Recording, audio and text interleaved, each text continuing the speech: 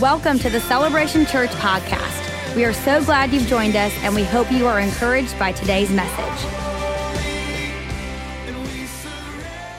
Good to see everyone. Come on, please help me welcome in all of our locations, all of our campuses right now. We're so glad that you're with us. And before we get into today's message, just a couple of things. As you know, tonight is the big night with Joyce Meyer, 5:30 or 7:30. Let me kind of explain what I've been trying to do this year and last year. I'm trying to get a couple of these generals of the faith, so to speak. People that have just lived a long life of integrity, have been in the ministry for a long time, to come to our church and to impart to our church, and especially into our young people, into our high schoolers and college age. And so that's why we're having Joyce here tonight. So she'll be speaking at 5:30. That's for everyone. 7:30 is it's a sub-30 service, but we understand if you can make this 7:30 and you can't make that 5:30, if you're over 30, just put a hat on and we'll let you in. We're not checking IDs tonight with Joyce, so to speak. And however, I do encourage you this. We know that a lot of people at Celebration, they're choosing the 5:30 or the 7:30 night as their service of the weekend. Hopefully they're watching this online, but I do need you to let people know, for your friends and family that are only coming to the Sunday night service and didn't come today, if they didn't watch online, please have them listen to this message. It's just a very, very important conclusion to our Sex and Sensibility series. I'm gonna give you a lot of practical things today, and it's gonna kind of connect a lot of the dots that we've been talking about over the last few weeks. I do wanna remind you that this message is PG-13, middle schoolers, high schoolers, college and all that, that's great.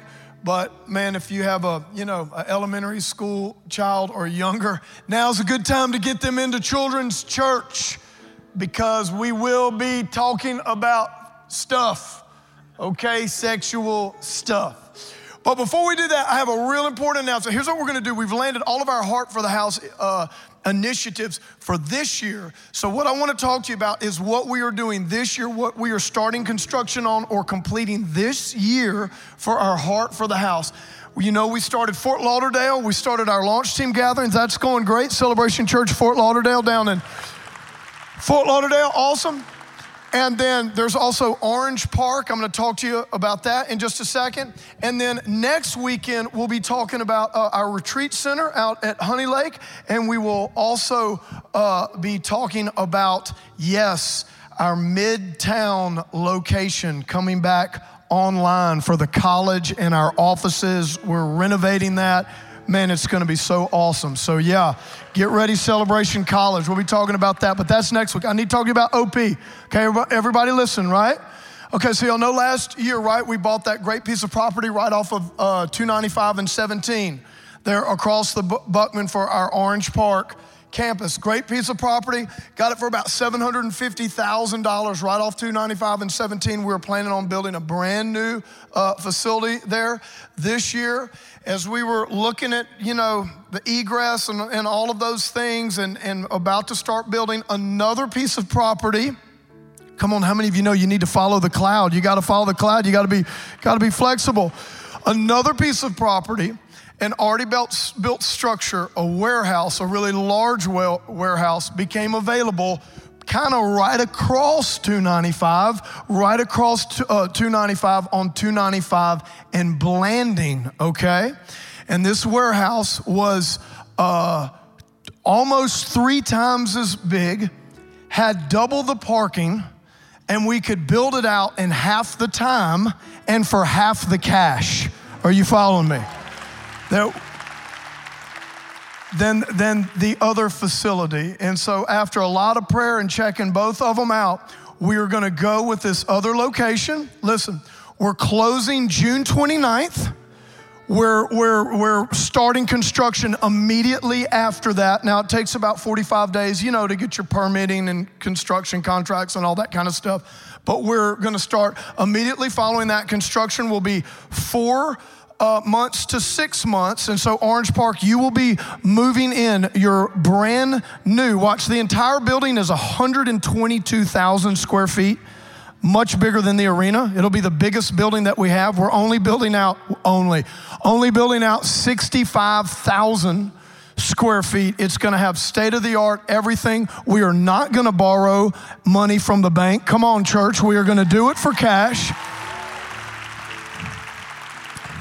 The arena, we have 3 points of egress here, okay? You guys have 5 or 6 points of egress with multiple, so no great parking, no traffic's gonna be back up. We're backed up to one of the largest residential areas on OP and the west side. And so it is gonna be fantastic, and we are moving in lock, stock, and barrel quickly. And so I wanted to real quickly just show a video, and you guys can just see how it looks, right off of 295 and Blanding.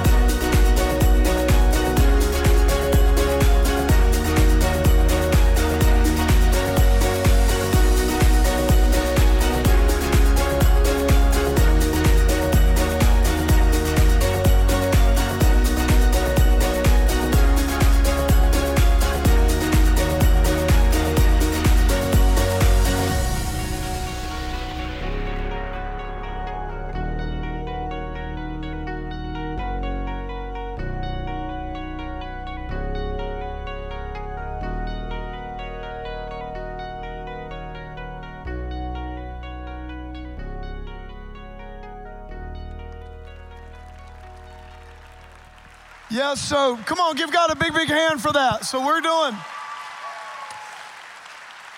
So we are going ASAP. Like I said, we're going to be in a lease to own, and we are going to own the building eventually, but man, it's costing us about half the cash to do it moving in. So that's why your heart for the house you're giving is so important. Listen, every little bit matters, and I just want to thank all of you for your tithing and your heart for the house giving and putting God first, because we don't want any delays. And hey, listen to this. So we're selling that other piece of property that we bought for $750,000. We just had it appraised for over $1.2 million. How about that? So we're gonna, that's right. That's right. I'm believing God of Walmart buys it and moves in, and we're gonna charge them top dollar. And y'all know how I talk about Walmart. My sermons, a lot of times, it's the epicenter of humanity. If you need a pallet of sod and a sirloin steak, Walmart. Only Walmart is your place. Amen. So look, if you have your Bibles or your iPhones, you have the YouVersion Bible on your mobile device, go to 2 Samuel chapter 11. 2 Samuel chapter 11, verses 1 through 4. I'm going to read this in just a second. We're going to take a look today at a pretty tragic story in the Bible. It's in the life of David, and this is where David commits sexual sin, commits adultery with Bathsheba. Bathsheba was actually married to one of David's good friends and one of the greatest warriors in his army, Uriah. And David falls into sexual sin. And so we're gonna unpack this. And here's what I want to do today. I wanna talk to you about how to affair-proof your marriage, okay? And if you're single and you're in here, I'm so glad you're here. This is when you need to hear this stuff before you're married or before you're married again, okay? How to affair-proof your marriage. And what we're gonna talk about is how to plan to not have an affair. Okay, as you might well say, well, Stovall, that's kind of a no-brainer, right? I mean, I'm pretty much kind of planning on not having an affair. Well, really, what's your plan? Well, I'm just not gonna do it. I'm sure that was David and Bathsheba's plan too. See, here's the thing. When you're at the altar, when you're saying I do, and it's the groom and the bride, the last thing on your mind is that one day you're going to have an affair. No one plans to have an affair, yet, watch this, latest statistics, put this up here. 70% of married men and 60% of married women have affairs. I promise you, nearly all of these people, probably 100% of them, when they were at the altar saying, I do, none of them were planning on having an affair yet. According to Holly Hine in the book Sexual Detours, 70% of married men and 60% of married women have affairs.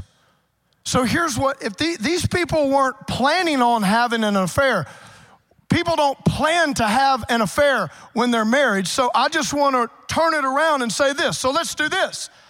Let's plan not to have an affair. Let's get a working plan in place. We are going to make a plan not to have an affair. I also want to say this before I get into this message. I know that in a church our size, I know that there are people in this room and you've had an affair. You've committed adultery. Some of you in here, whether, husband or wife, one of you, maybe you're the one that committed adultery and you really devastated your spouse. Some of you, your spouse committed adultery on you. Listen, adultery and sexual sin cause so much pain, especially in a marriage relationship.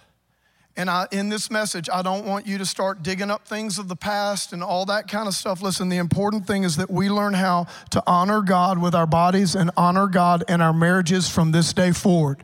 From this day forward, okay? So I don't want anyone feeling condemned. I'm thinking about in John chapter 8, the woman caught in adultery, Jesus says, he who is without sin cast the first stone. None of those guys were without their own issues, those Pharisees. And Jesus looked at that woman caught in the very act of adultery. So she'd probably been in, sexual sin and adulterous relationships for a long time. And Jesus says, I do not condemn you. You're forgiven. In other words, you're forgiven. You're clean, you're free. However, go and sin no more. Adultery and sexual sin have devastating consequences. And we're gonna see this in the life of David, okay? Remember this, David, from this point forward, okay? David's a man after God's own heart. David loves God. David killed Goliath. He was the man that danced before the Lord with all of his might. Jesus comes from the lineage of David. This is King David. And yet even King David was susceptible. We're all susceptible to sexual sin. And from this day forward, David's life, watch, God forgave him. He's still called a man after God's own heart after this. But tragedy never departed from the house of David after this moment. His daughter was raped. He had 3 sons that were killed. The Bible says that the sword wouldn't depart from David. And what happened with David was not only did David, so he's gonna have this affair with Bathsheba. He's gonna sleep with Bathsheba. She's gonna become pregnant. The baby's gonna die. And then David, in his sin, and this is, I'm gonna talk about this, David, and here's where some people go with this. David, as bad as that was, David right after this could have come clean. He could have come clean and he could have got right, but he stayed in that sin. And are you ready for this? David, King David, he had the husband of Bathsheba, Uriah, his good friend. He had him murdered. Murdered. David, King David, the man after God's own heart. The lineage of Jesus, King David. He was not only an adulterer, he was a murderer. Murdered his best friend, or one of his best friends, for his friend's wife. How many of you might be feeling a little better about yourself right now? You're just feeling a little bit better. You know what I'm saying? You might have your own issues going on, but come on, if you haven't murdered your friend's spouse, you're doing okay. Come on, can you thank God for his mercy? Just think about that. That is the mercy of God. So there were serious consequences of this, and there were serious consequences of David's sin of murder. And so we want to avoid these terrible, devastating consequences that we have when adultery's committed, okay? So I'm gonna talk to you how to fair-proof your marriage. We're gonna get a practical plan. If this is a great message to take notes, it's going real practical. We're summarizing this sermon all up, or this series all up in some real practical steps. We're gonna talk about how not to have an affair, and I've entitled this message, A Room with a View. A Room with a View. Father, we thank you for your word. Lord, I pray that you sow deep in our hearts your word, God. God, that we understand, Lord, how important it is to honor you with our bodies, honor you in our marriage. God, we do not want to experience the devastating consequences or any more devastating consequences of adultery or this type of sexual sin. And we give you all the thanks for helping us. In Jesus' name, and everybody said, amen and amen. Now look at this. Look.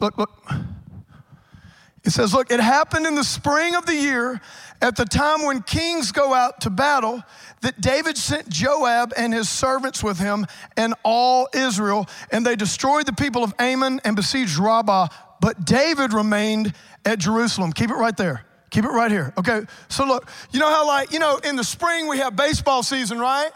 In the fall we have football season, right? Well, back in Old Testament times, they had war season. There wasn't football season, there wasn't baseball season. Spring, that was the time of war. It wasn't too cold, it wasn't too wet where chariots and things would get stuck in the mud. This was just kind of the season where you're gonna go out, you're gonna gain more territory, you're gonna fortify your territory. This is the way it was. You're gonna secure resources and all this kind of stuff. David is at a point in his life where, Israel's doing good and he's doing good. He's achieved a measure of success. And if you study this a little bit deeper, what you'll find is that David's guys, kind of his top commanders, including Uriah, said, you know what, David? You've gone to enough battles. David was about 50 years old at this time. Scholars say right at 50 years old. They said, David, you've been fighting. You've been going these battles. Look, man, we got it. We got it this season. Okay, you just stay back. We don't want you to get hurt or anything. And, just stay back this time. We got this year. We're going to go out to battle. See, it's real important. Watch, and I'm going to get to this, how we get susceptible to affairs and sexual sin. It's so important that we understand that we always got to stay true to our purpose. And there's one thing with getting rest, but there's another thing of getting idle and bored that could lead to frustration and a whole lot of other things. And that's what's gonna happen in David. So all of his friends are out. He's lonely. He's not hanging out with his guys. He's kind of like, man, what's going on with my life? I used to be this warrior, and now they're wanting me to stay back. But man, come on, I'm still 50. I got it going on.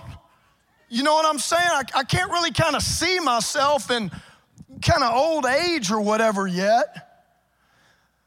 But they're not wanting me to go back to battle anymore, so I'm looking back. I'm kind of in this mid-season. I'm 50. It's your classic, what the world would call midlife crisis. I said, I don't believe in midlife crisis. I believe in midlife revivals. How about that? Let's change it to that. You have to learn how to meet God and stand with God in the middle. Well, I got a whole nother message about a middle. Let me tell you where this is demonstrated in the Bible real quick. Remember when Jesus said, I want y'all to get in this boat and go to the other side. So they got in the boat and they were heading towards the other side. And they were out in the middle of the lake, the Bible says, and that's when the storm came and the waves were big and there was all this storm. Watch, they couldn't see back where they came from. David's like, well, I used to be a warrior and go out to battle. I'm not doing that anymore. I can't go back to that. They couldn't see back to where they came from. They had yet to see the shore of where they're going. Here's David, well, I'm not really at the point in my life where I kind of see the end and I'm really motivated to finish strong. I'm kind of in the middle, a little confused, maybe tired, maybe frustrated. Maybe at a place of disappointment or discouragement. I hadn't really fulfilled, I had these expectations and There's been some curveballs thrown my way. I can't really see the end, but I'm too far from here. I'm in the middle. Listen, that's when the enemy will bring storms into your life and storms of temptation, and you have to learn to do what the disciples did. They cried out to Jesus. They got Jesus in the boat, and when Jesus stepped in the boat, they immediately got to the other side. You have to learn not to surrender to the storm, but cry out to Jesus in the storm and say, Lord, I might be frustrated or feeling this or feeling that or wanting this or wanting that, but Lord, I want you more.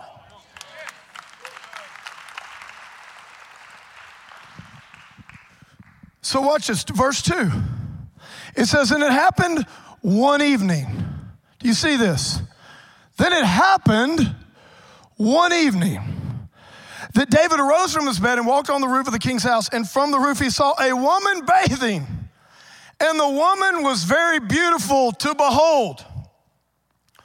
I mean, what a classic, huh? Poor guy walks out on his roof, and lo and behold, here's a beautiful naked woman taking a bath.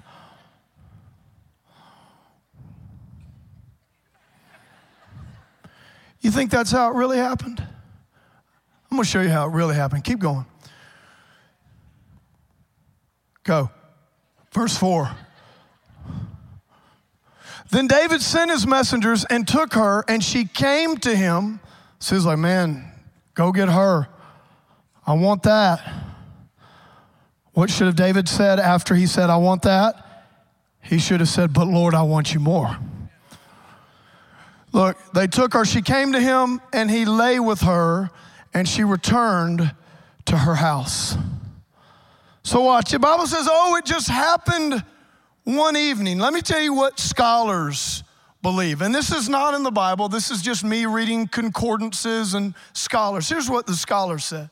They said that the king's palace was such a way at that time over Jerusalem where if you went out on your roof, especially a certain part of your roof that you could see on the top of a lot of other people's houses, if you went out on your roof at evening time, there was a very good chance if you went out looking for something, you would find it, because that was the time when women came out to bathe on their roofs. In other words, it was kind of culturally known, hey, if you're a guy, don't be out on your roof looking around if you can see on top of everybody else's roof. But here we see David. He's not in battle. He's not into his purpose. His friends are gone. Here we see David, one evening, he's out on his roof. Let me tell you what I believe. I can't show you this in scripture, but I'm going to show you it through some other things. So here's what I believe. I believe David had taken many strolls on that roof that spring. I believe that David was out on that roof looking for something. And then it happened one evening that he saw the itch that would satisfy his scratch, if you know what I'm saying. Because see, here's the thing about adultery. When the act of adultery is finally committed, you end up doing physically what you have been doing mentally and emotionally for a long, long time. When the act of adultery is finally committed, you end up doing physically what you've been doing mentally and emotionally for a long, long time. He didn't just walk up there on his roof that evening and was like, whoa, man, look at that naked woman in a bath. Hey, go get that woman. Oops. It didn't happen like that. No, there was something that was broken in David's soul. And he had been out on that roof several other times that spring. He had a room with a view. And finally, the enemy was able to present him with that temptation, with that enticement, at a time when David was broken and David was weak. And David gave in to that temptation and suffered terrible consequences for it. So here's what I want to say, church. I want us to plan not to have an affair, because one day you will have a room with a view. You will be somewhere with someone, or something will happen and the temptation will present itself. And if you do not establish safeguards when you're strong, one evening, the one time that you're weak, you could reap a lot of devastation in your life. Come on, how many of you are believing, man, you're going to go God's way, you're going to get a plan not to have an affair? All right, let's look at this real quickly. Let me give you a few more scriptures here, okay? Let me give you a few more scriptures just to terrify you. Let me say this about Proverbs. Guess who's writing Proverbs? King Solomon. Guess who King Solomon's dad was? Guess who his mom was? You don't think he knew a few things about the pain of adultery and sexual sin? Look at this. Now, this was their other child. This was not the baby that died. That was the baby that, when Bathsheba got pregnant when they were committing adultery. This was another. And this is a great story of God's redemption. Listen, God will work all things for good, but I'm telling you, you can avoid a lot of pain if you just go God's way from the onset. Can I have a good amen? So look, my son, pay attention to my wisdom, lend your ear to my understanding, that you may preserve discretion and your lips may keep knowledge. For the lips of an immoral woman drip honey, and her mouth is smoother than oil, but in the end she is bitter wormwood, sharp as a two-edged sword. And let me say this, look, this is men or women. This is just the principle of adultery, sexual sin, whoever commits it. Look, her feet go down to death. Her steps lay hold of hell, lest you ponder her path of life. Her ways are unstable. You do not know them. Now look at Proverbs 6:32 and 33. Whoever commits adultery with a woman lacks understanding. He who does so destroys his own soul. Wounds and dishonor he will get, and his reproach will not be wiped away. Yes, God forgives. Yes, God can heal. Yes, God can restore. Yes, God can redeem. But that consequence is something that you live with for the rest of your life. And some of you that have experienced this on one side or the other, you know what I'm talking about. And I don't want to bring you back to that. You know that God can heal you and God forgives you. And listen, God is the all-sufficient one. But we need to understand that, listen, we belong to Jesus, and our marriages are to honor Jesus, and our body and all of its sexuality, as strong as the sex drive is, God has called us to honor him with our bodies. We were bought with a price. We are not our own. God is trying to save you from a lot of pain in your life by you fulfilling your sexual desires in a blessed biblical way, in the context of marriage, only with your spouse. Look at this. Here's what I was talking about. But each one is tempted when he is drawn away by his own desires. Remember, we talked about this the last couple of weeks. You can think, you're a guy. Well, there's a lot of girls that you can think are attractive. There's a lot of girls you can think are pretty. But man, if you're a married man, you better only have desire for one. I only have desire for my wife. I can think a lot of girls are cute, a lot of girls are attractive, but my only desire is for Carrie. And it's the same thing if you're a woman. You might think a lot of guys are cute, but if you're married, you better only have the desire for one. You better learn how to manage your attraction and shut it down before attraction turns into desire, because once it turns into this, then it's enticement. Then when desire is conceived, it gives birth to sin, and sin, when it is full grown, brings forth death. Okay, so let me show you how to do it if you're a married person. Especially you guys, listen to this. Let your fountain be blessed, and rejoice with the wife of your youth as a loving deer and a graceful doe. Look, let her breast satisfy you at all times.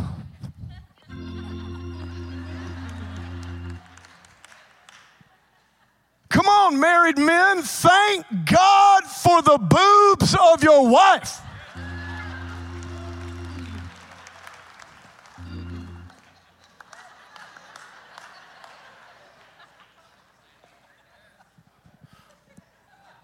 Hey, don't look at me like that's all offensive. Why should you be saying that in church? This is God.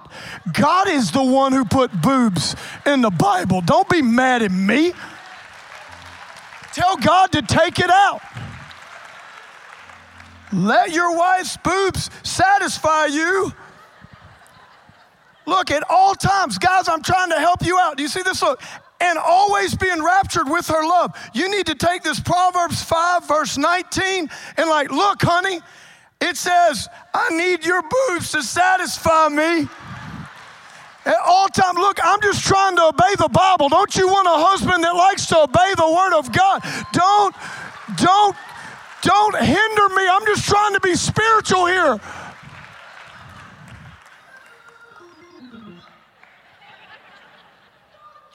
What does the Bible say? Carrie taught us this: neurons that fire together, wire together. This is how you can be blessed. And look what the next verse is. Why should you, my son, be enraptured by an immoral woman? Why start firing and wiring to something that's going to lead you to death and destruction? Look, and be embraced in the arms of seductress. God has given you your wife, or if you're a woman, God has given you your husband, and he wants you to be fulfilled and satisfied in your sexual life. But to do that and be blessed in it, you got to do it God's way. So watch this. Let me show you the anatomy of an affair. Here's how affairs happen. Here's how adultery happens. Here's how it happened for David. Remember, when the act of adultery is finally committed, you end up doing physically what you've been doing mentally and emotionally for a long time. So here's what happens, okay?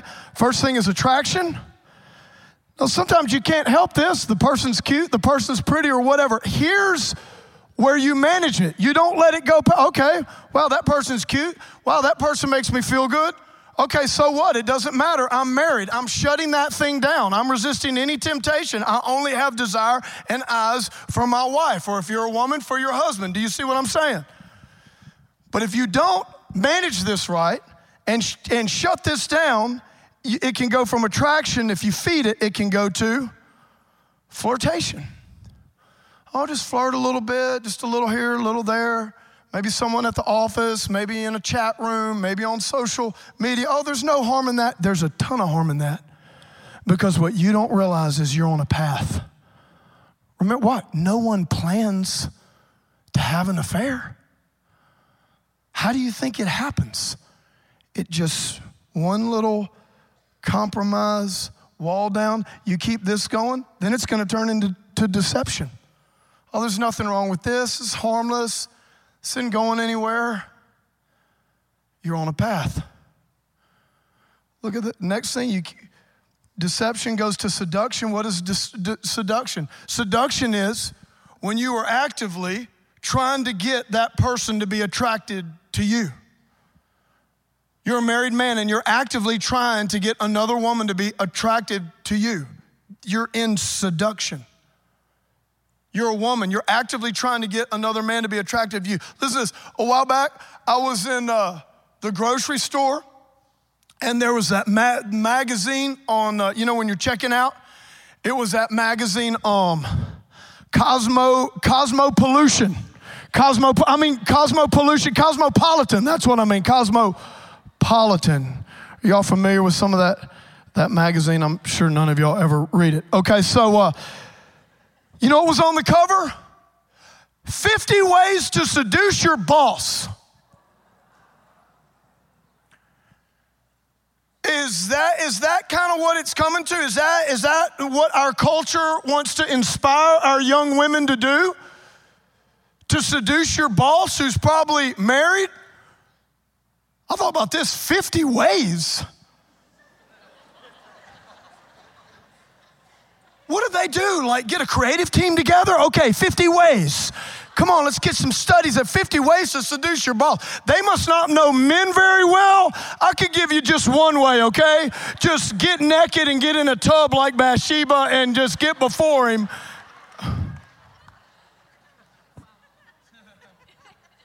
Look, this is a serious subject matter. Are y'all gonna let me have a little fun with it or not, okay? So we're dealing with a lot of pain and serious things here, so every now and then, y'all chill out. But if it doesn't stop here, look, it goes from seduction, watch, to the act. Adultery. Let me remind you, when adultery is finally committed, you end up doing physically what you have been doing mentally and emotionally for a long, long time. No one, including David, just accidentally commits adultery. That's why we've got to shut it down right here. Are you following me? And I'm going to give you a plan. I'm going to show you how to do that, because if these things keep going, the final thing is devastation.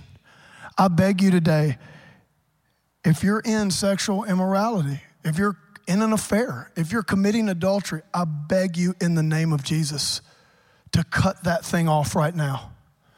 If you're a single woman and you're involved with a married man, you need to stop that thing right now. There is devastation happening, and the longer that you're in it, the more damage there's gonna be. If you're a married man, if you're cheating, if you're a woman, if you're cheating, listen, if you're in adultery, I'm begging you in the name of Jesus to repent right now and get things right so you can get whole. I would say to you what Jesus said to the woman caught into adultery, and I'm talking to men and women here. Listen, I don't condemn you. You repent, you're forgiven, but go and sin no more. You know what he finished that with? Lest something worse happen to you. Just think if King David would have repented and cut it off after he committed adultery, instead of staying in deception and going down that thing and having the woman's husband murdered. Exactly what happened to him is what Jesus, something worse is gonna happen. The destruction, the devastation, it's gonna be greater and greater. You've gotta cut it off. Listen, you have got to cut it off. And don't tell me, well, she just makes me feel so good. Maybe right now. What is that? Well, my wife, my wife's gotten older now, and whatever. This young girl, she's a lot prettier. What, your wife's 45? You're seeing a 25-year-old? Who doesn't look good at 25? Anybody looks good at 25. You're gonna trade in your wife that's had all of your kids, that's been stretched out every which way?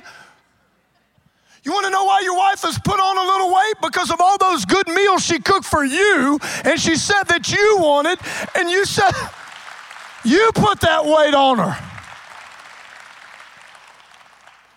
Those wrinkles she has on her face, you know why she has them? All the time she's been worrying about you and trying to help you and thinking about you. You gave her those wrinkles. And now you're just gonna trade her in? Is that where marriage has gotten today in our country? It's like that thing that's trying to be passed, the marriage lease. We want all the benefits of marriage, but we don't want it to be like this binding legal thing. It's a lease, like I can have a 5-year option to renew. How many of you want to do that? How many of you want to go to the altar? That's gonna be your wedding. I so-and-so take these so-and-so. It's gonna be a 5-year renewable lease. And you just lay out your demands. You stay nice, you stay pretty, you live up to all my expectations. You don't ever be mean, you don't ever do this, you don't ever do that, and you don't ever do that, and then maybe I will renew it. Is that what you want your wedding to be like? Keep going on, let's talk about this. Okay, how are we gonna affair-proof our marriages, okay? Let's get the plan. Are you ready? Realize that you're susceptible. Everybody's susceptible. Anybody's susceptible. Well, not me, Stovall. I'm fired up for God and I love my wife or I love my husband. Listen, you were susceptible. If King David, a man after God's own heart, who killed Goliath, who God blessed him every which way, who brought worship into the nation of Israel, who was of the lineage of Jesus, if King David can do what he did, if he was susceptible, you were susceptible. And if you don't think you're susceptible, that's the first step to you really being susceptible. We're going to plan not to have an affair. Let me tell you when you're most susceptible. This is all about self-awareness, all right? Here's when you're most susceptible. Not when everything's great and you're all fired up for God. Here's when you're most susceptible. When you're tired. Keep going. When you're discouraged. When you're angry. When you're insecure. When you're lonely. And when you're bored. When you're tired, discouraged, angry, insecure, lonely, or bored. Did you know that your mind interprets boredom as stress? Did you know all of these things right now? You know, if you're tired, discouraged, angry, insecure, lonely, bored in your marriage or just in life in general, you know what your mind interprets all these things as? Stress. And you know what your mind is telling you? I need to escape. I need relief. I need reprieve. I want out of this stress. And your mind, your body is craving, watch, the highest pleasure with the least amount of commitment. When you're in this state, your body wants the highest amount of pleasure or relief and the lowest amount of commitment. That's why pornography is such a big temptation to a man. We get like this, and then here's this escape. And it's just this escape. It's just this relief.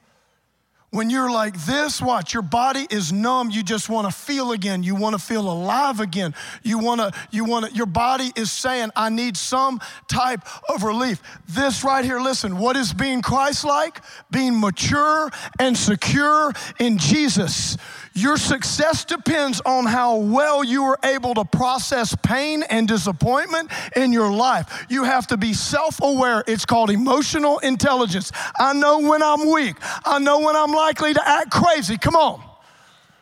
I know what happens if I'm in this state and I stay out of church and I stay away from my friends. You're going to find yourself out on a roof with a room with a view.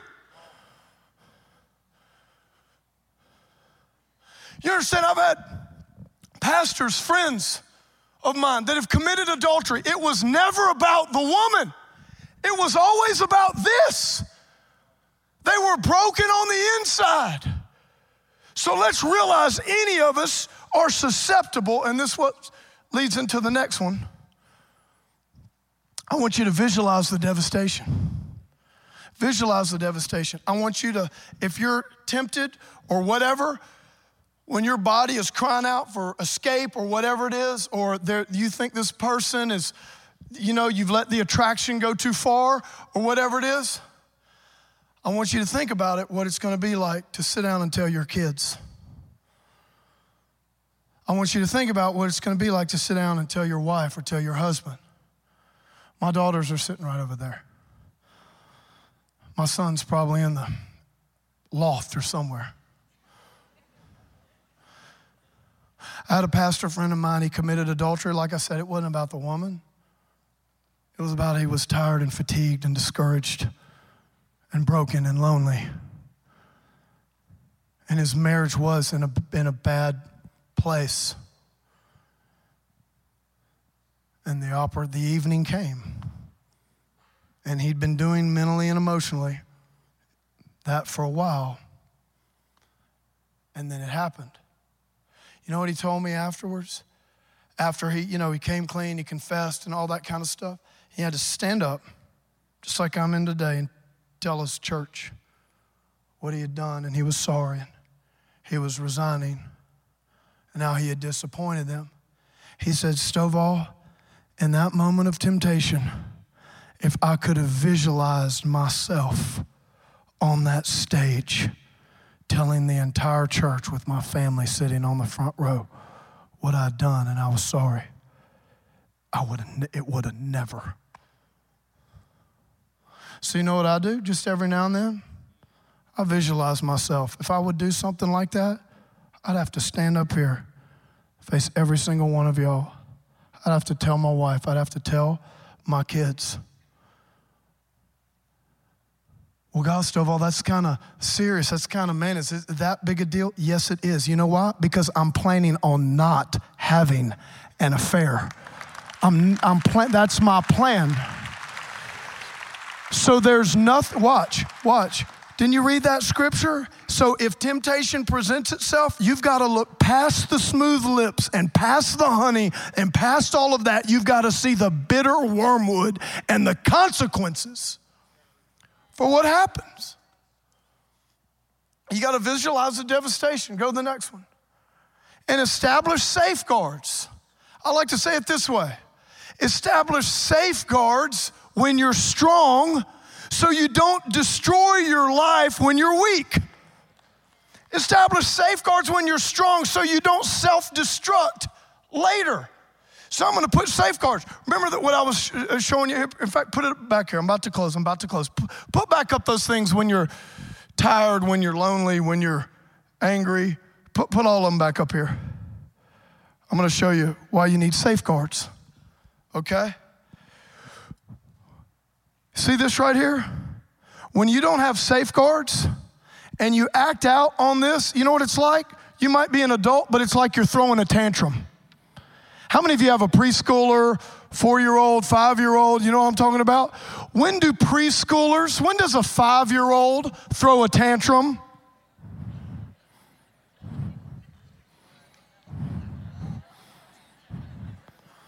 How many of you know what I'm talking about? Watch. You get a preschooler just taking a 5-year-old. When do they throw a tantrum? They're tired. They're discouraged. They're angry. They didn't get their way. They're not getting enough attention. They're feeling lonely. They're bored. So you know what they do? They throw a tantrum and they scream and cry and throw their toys. See, when you're 5 and you have a tantrum, you scream and cry and throw your toys. When you're 50 and you have a tantrum, you have an affair and self-destruct. Are you following me? It's a tantrum. They're both tantrums. One's at 5, one's at 50. So here's why. So let's establish safeguards, because don't you know you're going to have days where all of those things are going on the inside of you. So let's establish safeguards when we're strong so we don't destroy our lives when we're weak, right? Because we're planning on not having an affair, right?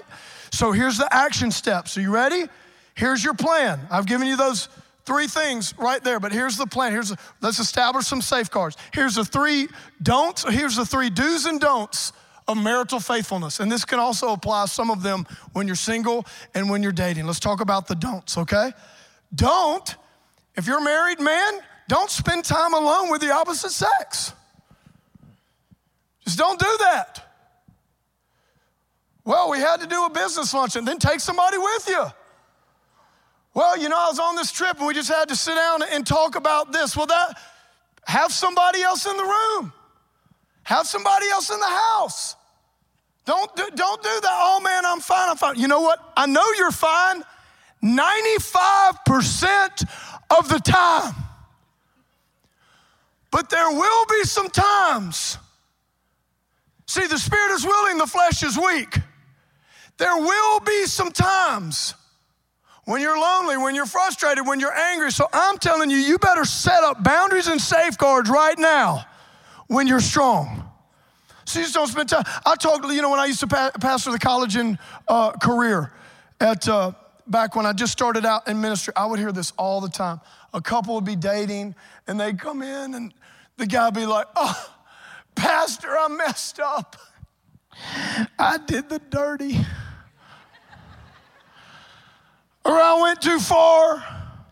I messed up." Be like, "Well, what happened?" And he's in there with the girl and he's like, "Well, we went to church that night. It was awesome." See, it's not about how much you love God. I know you love God. But you know what? There is a humanity side of you. There is a sin nature side of you. There is a flesh side of you. Jesus said, watch and pray so you don't fall into temptation. The spirit is willing, but the flesh is weak. Your flesh will never be strong. Oh, I can handle it. I don't need all these safeguards. Really, you know what you're doing? You're boasting in the flesh. You're doing the one thing that the Apostle Paul said he would never do. You know what I'm going to do? I'm going to boast in the cross of Jesus, and I'm going to humble myself, and I'm going to set up safeguards.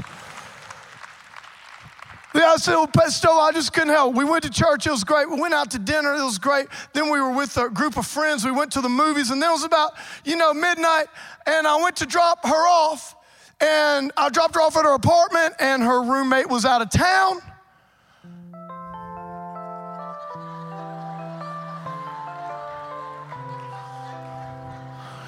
And everything that we do, oh, la la la la la, la la la la la. La la la la la la la la la la. Ooh ooh ooh ooh. Ah!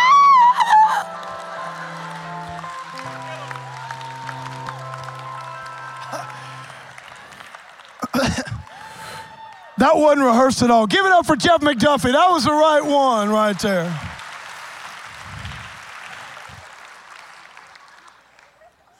And I couldn't, and so I went in her house, and that song was on, and I started feeling love, and, we sat down on the couch and got a blanket and snuggled up, and it was about 2 a.m., and it was dark, and I don't know what happened. I couldn't control myself. You know what? You're absolutely right. At 2 a.m., in the dark, all alone, on the couch, I agree. You could not control yourself. You know where you could control yourself? When it was midnight and you were dropping her off at her apartment. You should have had some safeguards set up and some boundaries that say, you know what? We understand ourselves. We understand the urge to merge surge that can just periodically appear in a young person's life when they're dating, especially when they really like someone. But you know what? We don't want to destroy this relationship. We want God to bless this relationship. So we're going to set up some boundaries when we're strong about how much we're going to be alone so we don't destroy this relationship or sin against God in this relationship when we're weak. Amen. Can you give God a hand for that? So look. I'm in here. Matt, y'all can come up. Let me give you these real fast. Okay, look. Spend time alone. Don't spend time alone with the opposite sex. Don't discuss your marriage with the opposite sex. If you're a man and you're married, don't be telling another woman, yeah, my wife, she just whatever. If you're a woman, don't go talking to another guy about your husband. If you don't have anything good to say, don't say it at all. Are you following me? And watch, don't hang out in the wrong environments. There's some environments, watch, you just shouldn't be in if you're not with your wife or you're not with a group of people. That can be a physical place, or it could be a chat room, or it could be somewhere on Facebook. Are you following me? Well, it's just a little innocent flirting. Oh, no, it's not. You're on a path. What are the 3 do's of marriage? Nurture your relationship with Jesus with each other. Did you know this? Harvard did a study and found that only 1 in every 1,200 couples, their marriage ended in divorce. 1 in 1,200. This is not some Christian whatever. This is Harvard. The University of Harvard did this study. 1,199 marriages where people stayed married if in their relationship they went to church together, they prayed together, and read their Bibles together faithfully. They prayed for one another out loud, and they read scripture to one another, and they attended church together. That's a 3-fold cord that's not easily broken. That's how to bring God in the marriage. It doesn't take 2 to make a great marriage. It takes 3 to make a great marriage. So nurture your relationship with Christ. Bring your spouse into the conversation. If you're around, if you're a guy and you're around a girl and she's cute and she's pretty and you're talking for a long time, you just need to make it a habit of bringing your wife in the conversation. Or if she's married, you need to just make it a habit asking her about her husband. Bring him into the conversation. Are you following me? If you're a woman, you just need to bring your husband into the conversation. What are you doing? You're sending a signal. Do you see what I'm saying? You're honoring your spouse. And if your spouse senses something, if some relationship, some texting, somebody at work, something, if your spouse says, you know what, I don't feel comfortable with you texting that person. I don't feel comfortable with how y'all are talking or this or that or social media or whatever. You know what? Honor your spouse's request. Even if you don't feel like there's anything there, you just honor your spouse's request. And the last thing, and we've talked about this before, listen, you've got to be proactive in watering your own garden, because neurons that fire together, what? They wire together. Here's what people think. Oh, the grass is greener on the other side. Oh, no, it's not.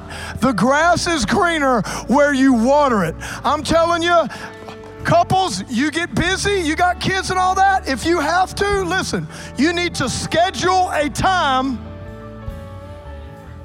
to do some watering, to do some gardening. Come on, guys, I'm going to leave you with this scripture one more time. Look at this right here. I'm going to leave you with this one, couples. Look. As a loving deer and a graceful doe, let her breast satisfy you at all times, and always, always be enraptured with her love. Father, in the name of Jesus, I pray for every married couple. Come on, stand to your feet. God, I pray for all of us right now. Lord, we want to honor you in our relationships. God, by your word, Lord, we're going to honor you with our bodies, God. Lord, we repent and renounce all sexual sin, Lord. God, we want to do it your way, Lord. We want to honor you, God. I just pray in this church, in this place, everyone here today, Lord, if there's anything going on sexually that's sin, anything, God, that's bringing destruction, Lord, I pray they would repent. I pray they turn to you. I pray for a fresh start, God. Lord, give us grace. Give us power in Jesus' name. Thank you for tuning in to today's podcast. For more information about Celebration Church or to get in touch with us, please visit celebration.org.